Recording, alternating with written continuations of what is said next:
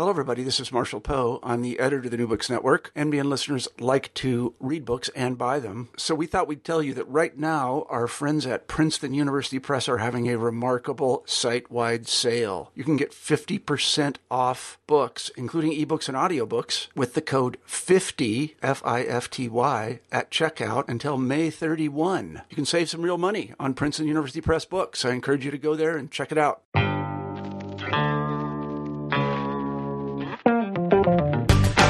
Welcome to New Books in Critical Theory. I'm your host, Dr. Dave O'Brien from Goldsmiths, the University of London.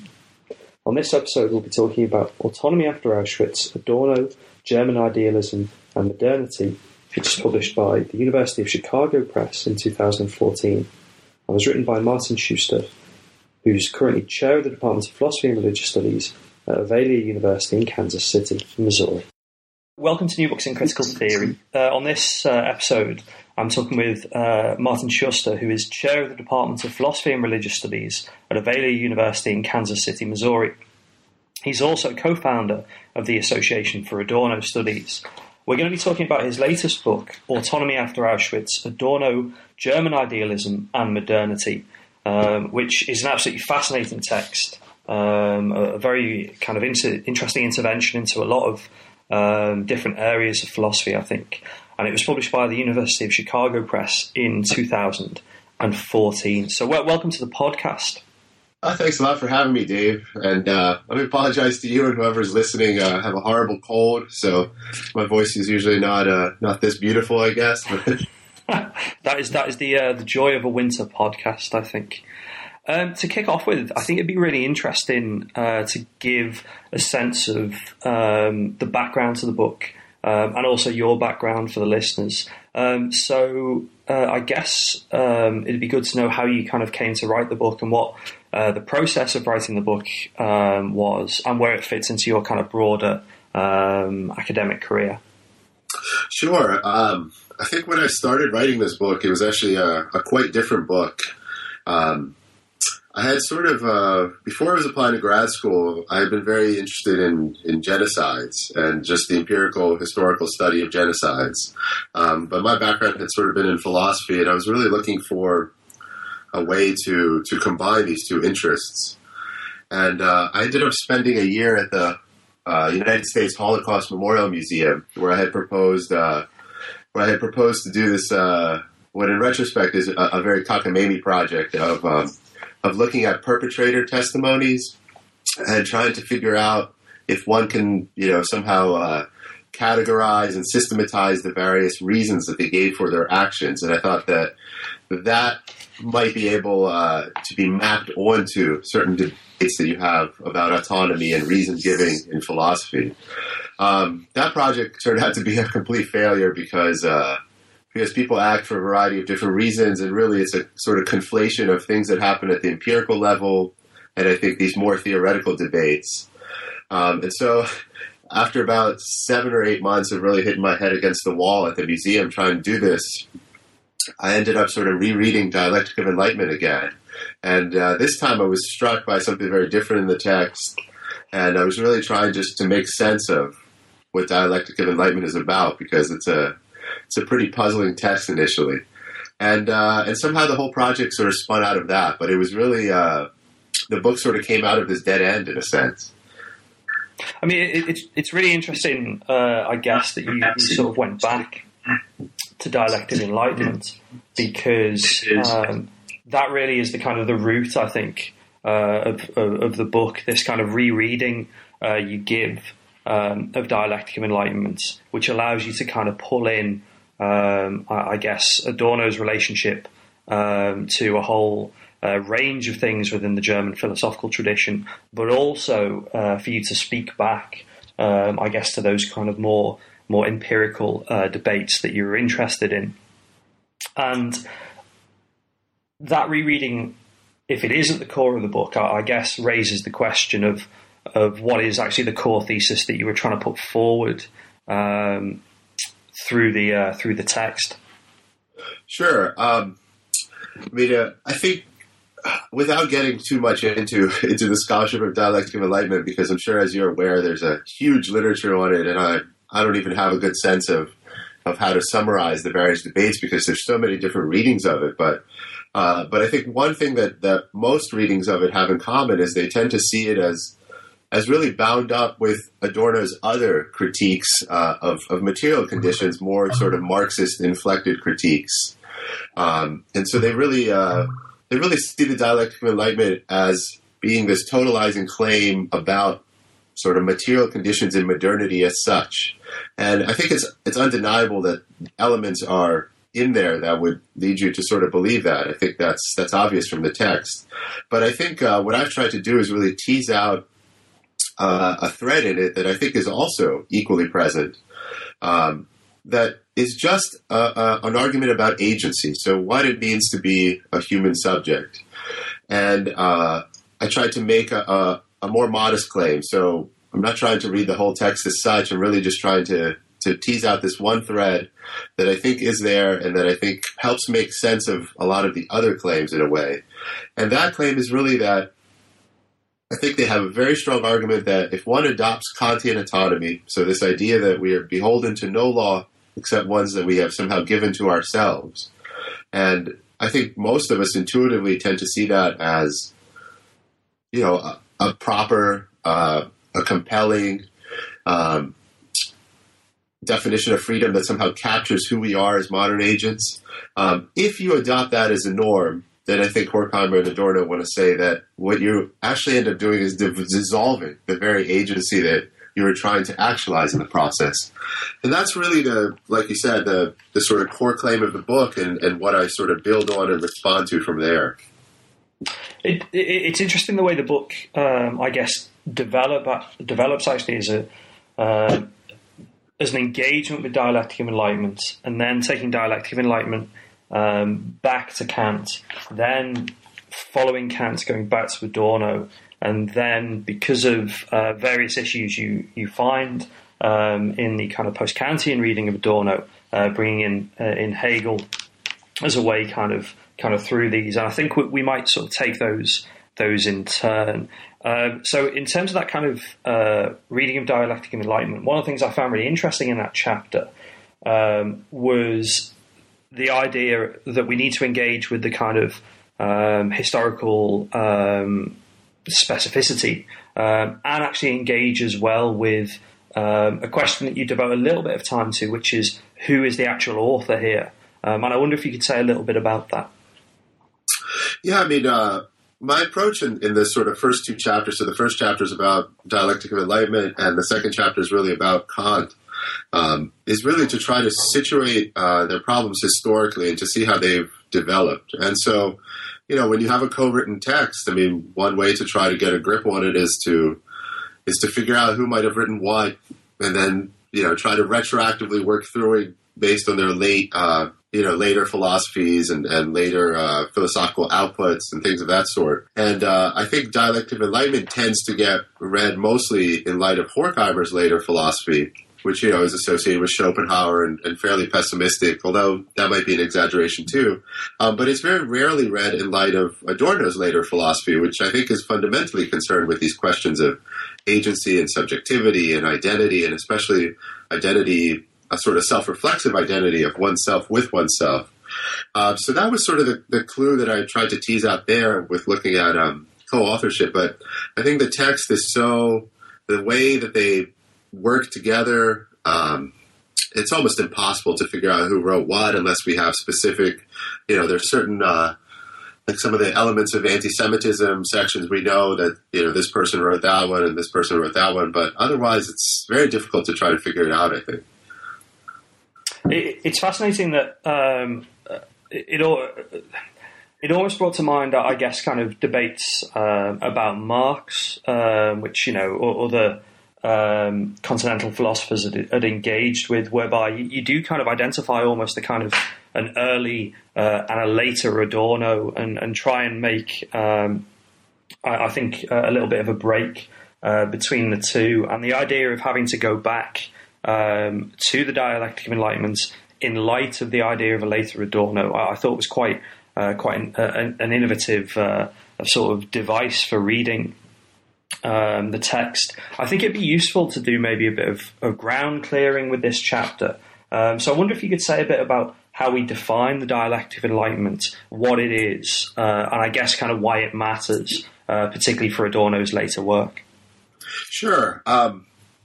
So, like I said, I think Marx is a deeply important figure for Adorno, and I think, if one looks at Adorno's entire output, he has an immense amount of writings, and many of them are concerned with, explicitly sort of economic ideas, explicitly sort of material conditions at the very specific sociological, economic, political level.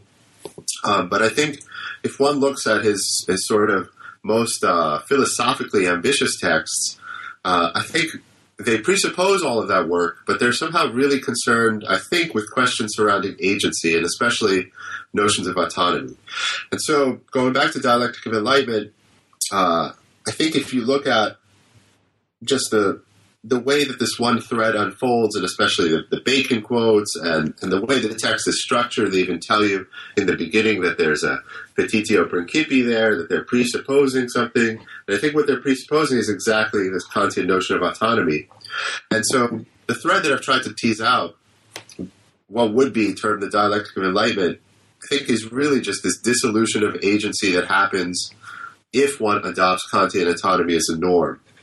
And what I try to really make sense of that I don't think, at least I never found sort of spelled out to my satisfaction, was why the Dialectic of Enlightenment then needs to be so totalizing, why it should apply, across the board.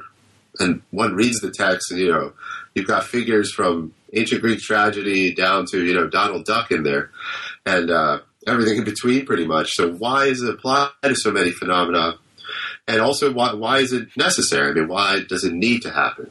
And I think if you view it as an argument about agency, then those questions become a lot less mysterious because agency underpins everything that we do. So if there's a fundamental problem with human agency somehow, if it adopts certain norms that cause it to go awry, then I think it's very easy to see why it would be totalizing and necessary in this sense. I'm not sure if that was what was behind your question, Dave. So let me know if. No. It's interesting actually because I was going to say you identify these kind of three arguments you need to make about dialectic of enlightenment around the totality, the necessity, and then these kind of practical consequences for our understanding of agency. Right. And I really tried to. I think one has to bracket the last one in a sense because I think the way that Adorno's output is really meant to work is you have this argument about agency that one, I hope, can reconstruct in the way that I've tried to do.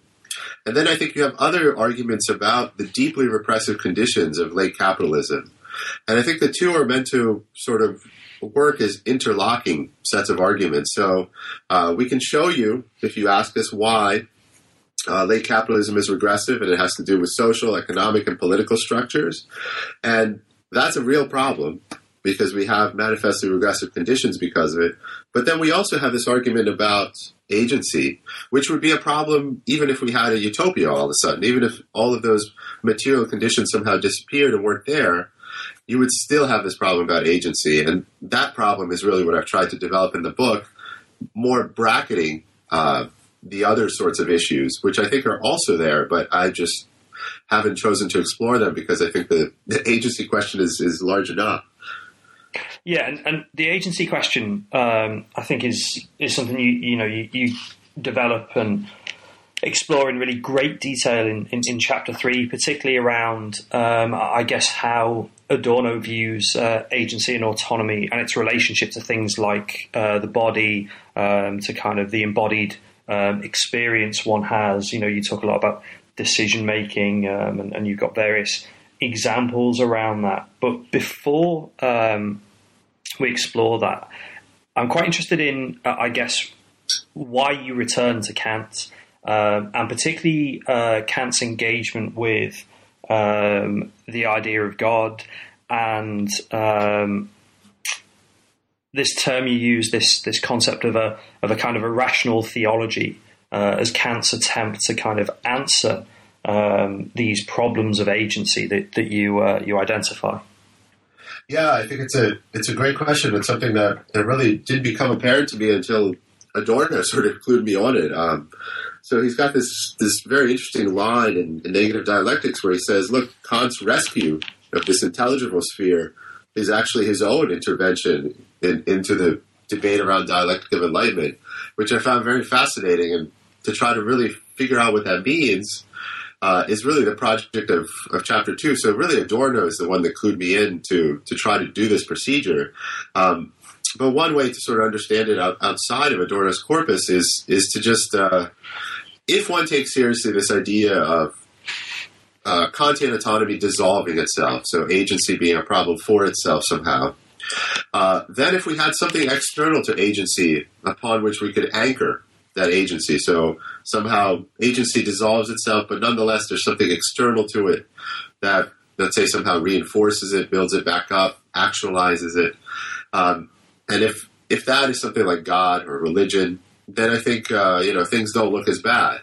And so that's one way, I think, just analytically to see how that second chapter tries to operate. But I think it's also, I really wanted to stress that for Kant, I mean, God and morality are A, intimately related, but B, all those things are deeply essential to his project of autonomy. So I don't think Kant thought, for example, that you could have autonomy without rational theology. And I think that gets overlooked a lot in contemporary sort of readings of Kant. And so in part, I think that chapter tries to intervene into contemporary Kant debates. I don't know how successful that'll be being lodged in a Adorno book, but... Yeah, I know what you mean. Actually, that there is, I guess, I don't know whether you would call it a popular reading of Kant, but certainly the idea of Kant as being almost a kind of a humanist thinker because of these, I guess, his sort of moment of enlightenment. And actually, I guess, reading Kant and things like What is Enlightenment through Foucault, you get a sense of Kant as a strangely humanist thinker, but you're very keen to draw attention to actually, he's operating within a context that is still, very religious and is still bound actually by almost the necessity of having a God in his philosophy. Really seeing humanity as the sort of final end of creation, which I think to me is also a very interesting proposal. So I don't mean to dismiss Kant outright. I just think in order to really, I think, set up Adorno's critique, I think one has to set up the counter proposal in the strongest possible terms. And I think, yeah, you're right, Foucault, and then I think, in sort of Anglophone philosophy, Alan Wood has been a big proponent of this and others, but really sort of stressing, seeing Kant as sort of, committed to valuing something like humanity and therefore being a value theorist. I think all those procedures, one can see why one would make them within Kant's philosophy. They solve certain problems, but I think they raise other issues. But I think it's hard if you take stock of Kant's entire philosophy down to the third critique. Then I think it's almost impossible to sort of avoid the religious elements there. Now, one of the things you do in the chapter that follows your sort of sketch of this Kantian rational theology is to position Adorno as almost providing a kind of a middle way in his later work between, I guess, the sort of totalizing pessimism of dialectic enlightenment and then the problems of Kant's rational theology that is identified by Adorno and Horkheimer's work. So I wonder if you could sort of elaborate on, I guess, how Adorno provides us with the route between these two positions, the sort of the position of the dialectic of enlightenment and the position of rational theology. Well, it's interesting. I think there's a lot of different elements there. So let me say a few things about a couple, and then maybe we can discuss some more too.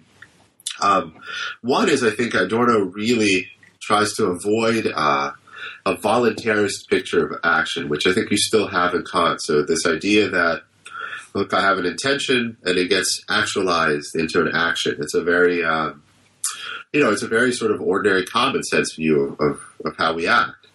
And I think Adorno thinks that is that gives you all sorts of problems, like philosophical, theoretical problems, but also I think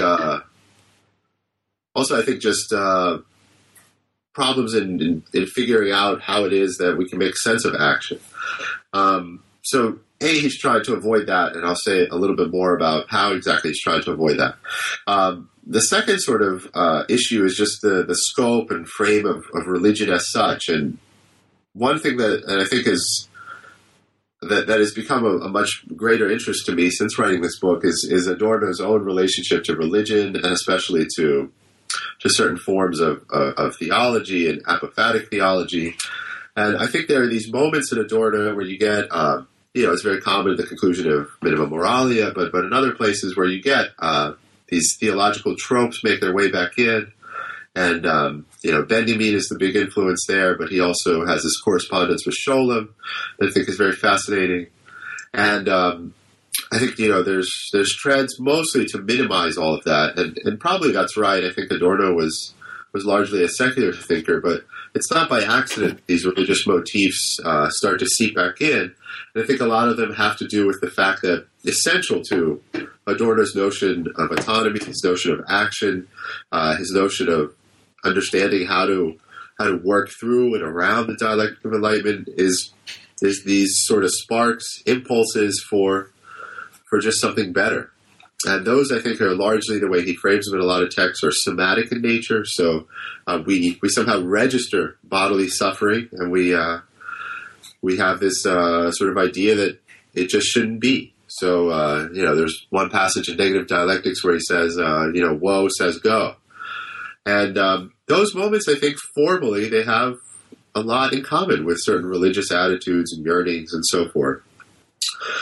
So formally, I think there's a lot of similarities between Kant and, let's say, Adorno on these points. But I think where they really differ is Adorno just rejects this idea of building a rational theology in this way because there's something obscene about it. There's something obscene about it in light of what happens in the 20th century. And that's a tough question. My sympathies tend to be with Adorno, but there's something that I think if one just looks at Kant's arguments logically, let's say, then there's nothing wrong with them in a sense. But I think that the objection really is registered in this moral sort of tenor. And that, I think, is something that one has to, judge for oneself. Yeah, there are sort of three moments in the chapter, in at least my engagement with it, whereby you identify how Adorno thinks the process of things like making decisions works, and particularly the kind of the embodied and sensory element of people's reason. And you're using, a lot of examples from Adorno's discussion of things like Hamlet through there. And, moving through that brings us to a position of how we might think about things like a new categorical imperative.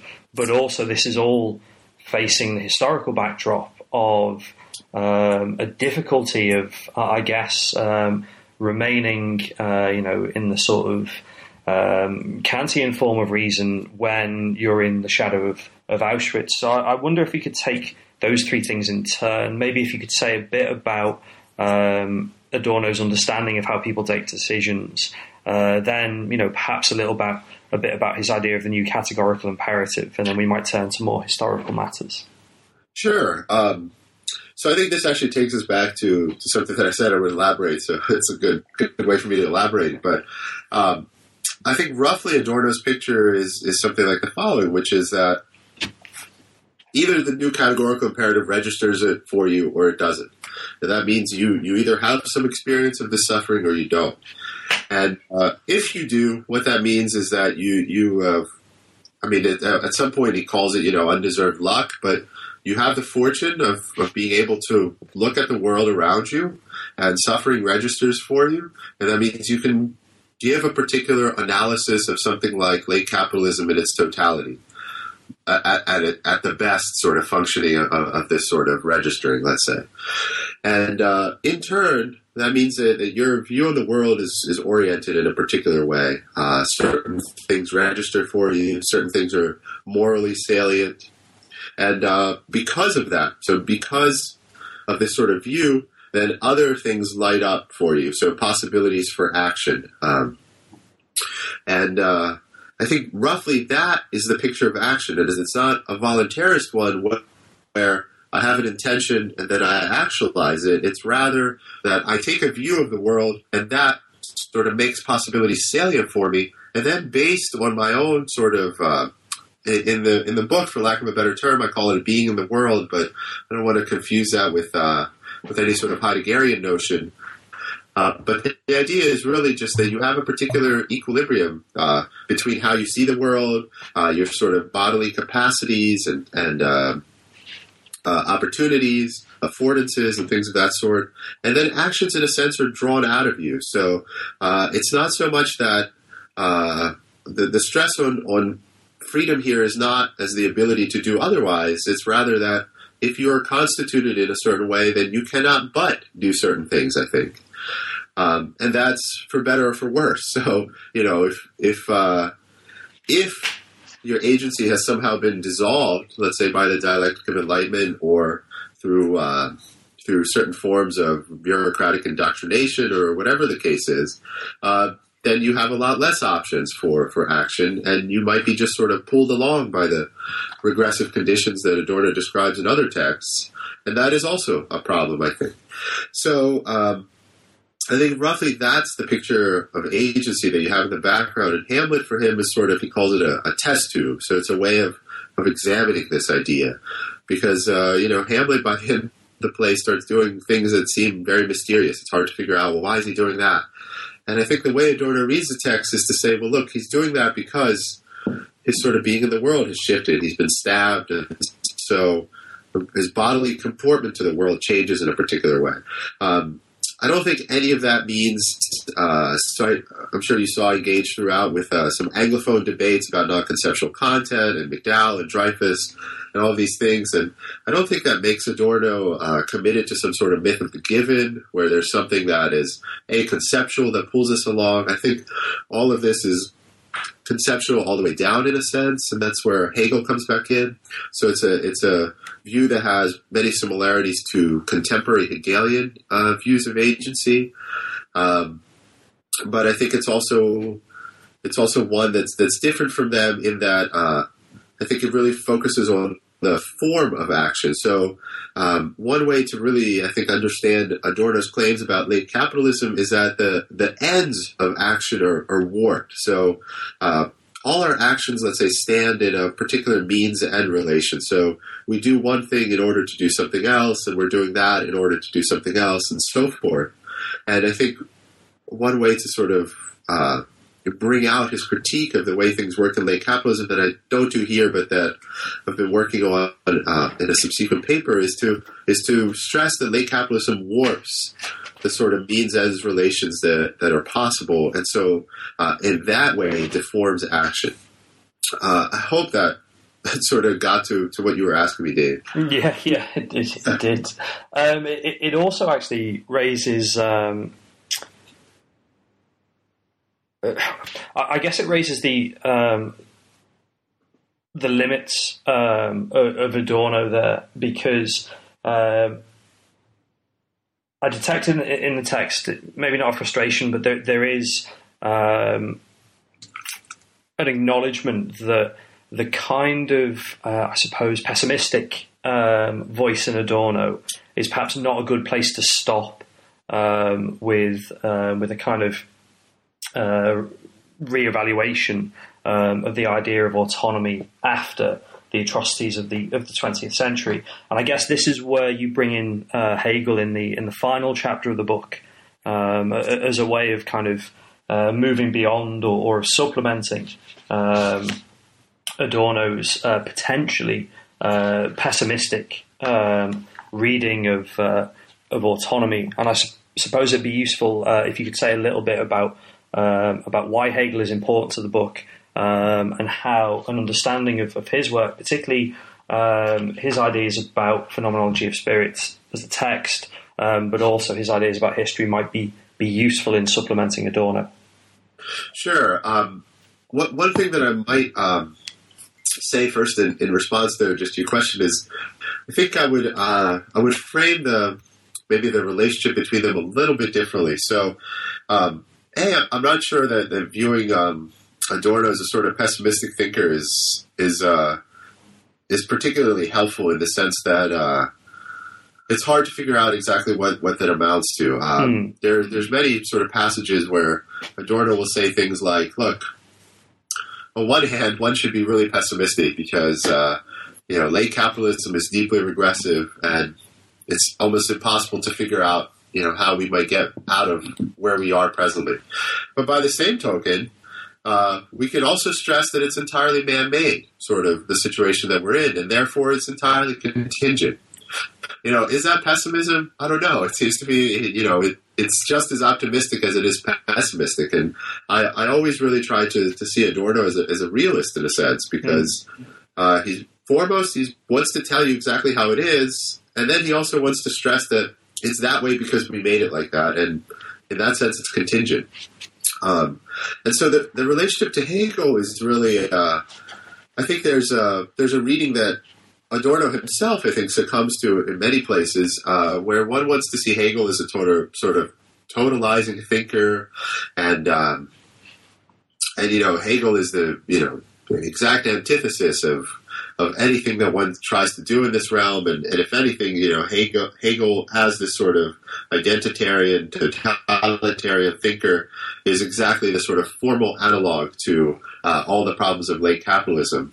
And that's a reading that I really wanted to reject, A, on Hegel's behalf, but B, because I think there are things that one can take from Hegel that are useful for Adorno's own project. So one of the things that Adorno somehow bites the bullet on is this idea of undeserved luck, which in Anglophone debates it sort of comes to be called constitutive moral luck.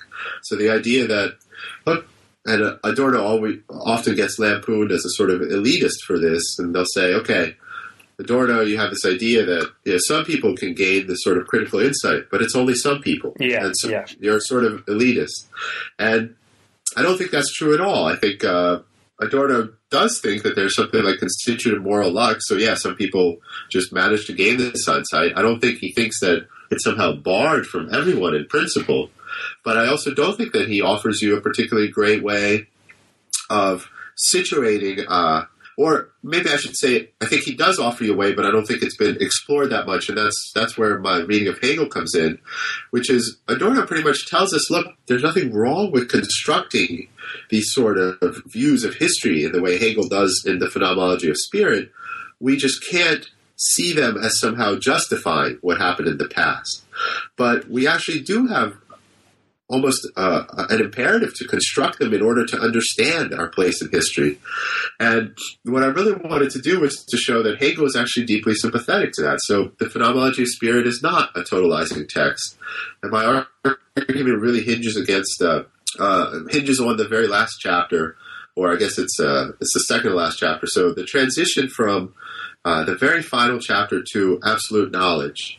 And in between there's a section of religion, but I think it's not essential to the argument in a way. It sort of goes through the argument again about religion. But really the section is the end of that morality section that goes to absolute knowledge. And I think what's fascinating about that transition is all the other transitions follow logically. So Hegel is very keen to show you, look, you go from this shape of spirit to this shape of spirit to this shape of spirit.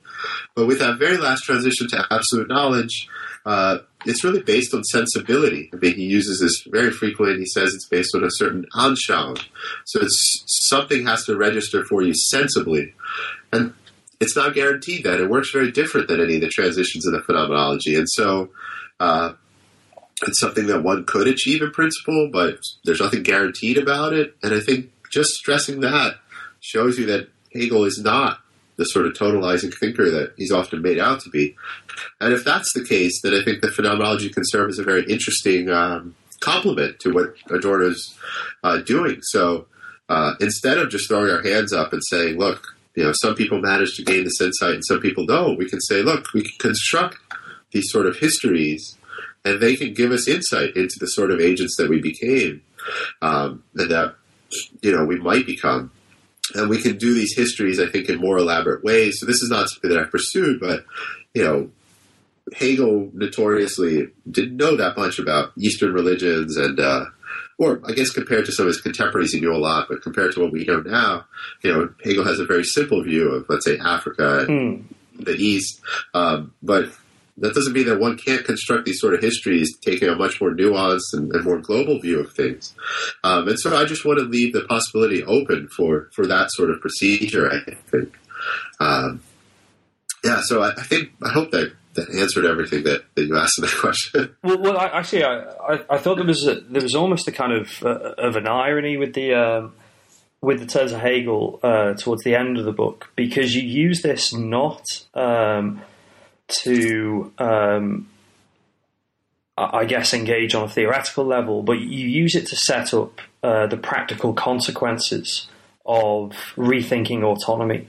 And it opens up a very kind of almost practical demand in the conclusion about what are the conditions whereby we can have, I guess, the kind of the space to think through these issues.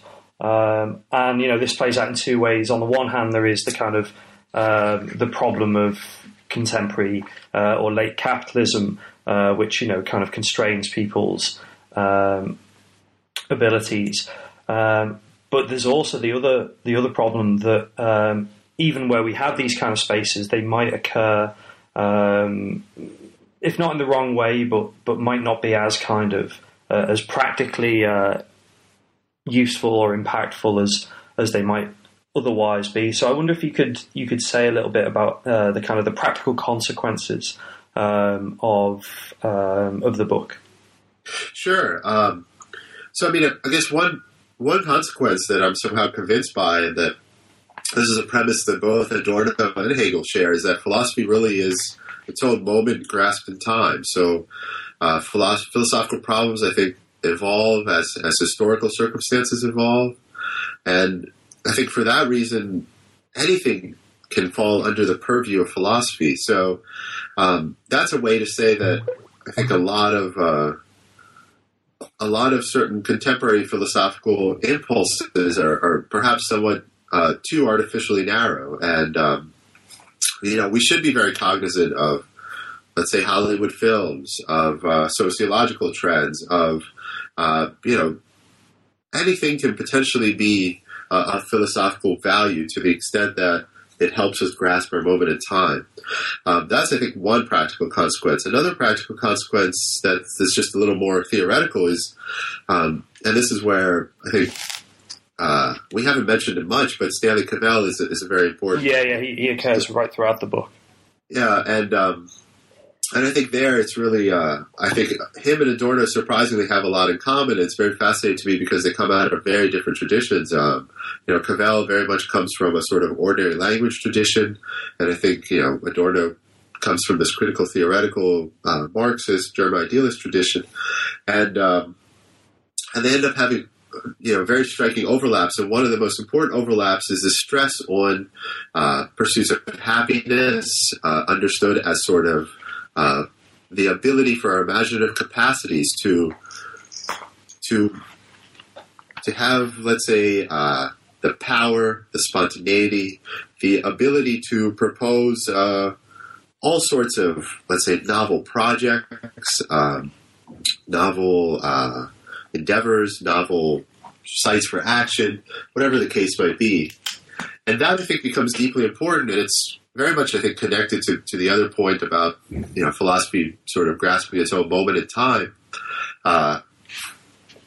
If our imaginative capacities are sort of ossifying, becoming threatened both by late capitalism and both by the dialectic of enlightenment, understood this problem of agency, then that is the sort of foremost thing that needs to be, let's say, somehow recharged, reactualized. And that becomes a sort of centerpiece. And I think that's one way to understand both Cavell's own concerns with, say, things like philosophy of film and its potential to spark these sort of things, and also Adorno's own concerns with with aesthetic things that he was somehow committed to throughout his life. So those are the two sort of practical consequences that I think I would want to stress. And in a way, it returns us, I guess, to the place the book begins with dialectic of enlightenment, with a text that is, profoundly concerned with both a whole range of philosophical interventions, but also things like, as you identify, Hollywood film or contemporary pop music. The kind of the lived reality of everyday life under contemporary capitalism. Yeah, very much so. And I think, I'm teaching ethics this semester, and there's something deeply powerful about something like Minima Moralia as an ethical text, even though it's, quite different from any traditional text that one usually teaches in ethics. It's not focused on deontology or consequentialism, but just these sketches of life in late capitalism were incredibly powerful.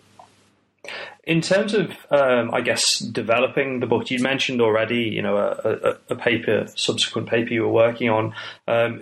What is the sort of the next project? Is it further developments on autonomy, or are you sort of shifting direction to do other things? I have 3 book projects that I'm sort of at various stages of completion right now. And one I'm really wrapping up. It's due in a few months. And it's actually a book about what I call new television. So things like The Wire, Breaking Bad, all of these sort of new television shows that are, I think, quite distinct formally and conceptually from prior television. And the project, it's called... So the project is really called From a Vast Wasteland, because that's an FCC chairman in a speech one time said that, look, television is just a vast wasteland from which you get nothing. And so the book is called From a Vast Wasteland, Philosophy, America, and New Television. And it's really focused on understanding the aesthetic and political significance of these shows that are called new television, especially in the context of America. And there's a lot of... It's just a sort of aesthetics text in one sense, and it's also a text of political philosophy, because a lot of these shows, I think, are concerned with family, and I think family is a very interesting philosophical topic that one gets reflections in modern thought and down all the way to Adorno and Minima Moralia. So that's one project, and I hope, from what I said before, one can see how it builds from sort of where Autonomy After Auschwitz concludes, in one odd sense, with a focus on our imaginative capacities and trying to understand these aesthetic art objects. So that's the most immediate thing that I'm finishing up. And then I have 2 other projects that I sort of started on recently.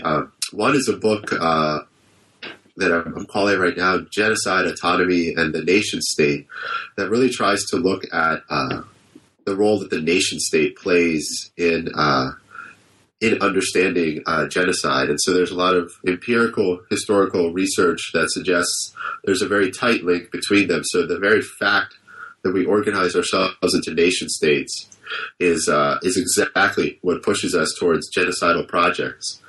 So it's not a problem, let's say, of nationalism or racism or whatever else exclusively, but it's rather the very structure of organizing ourselves into nation states is what drives genocide.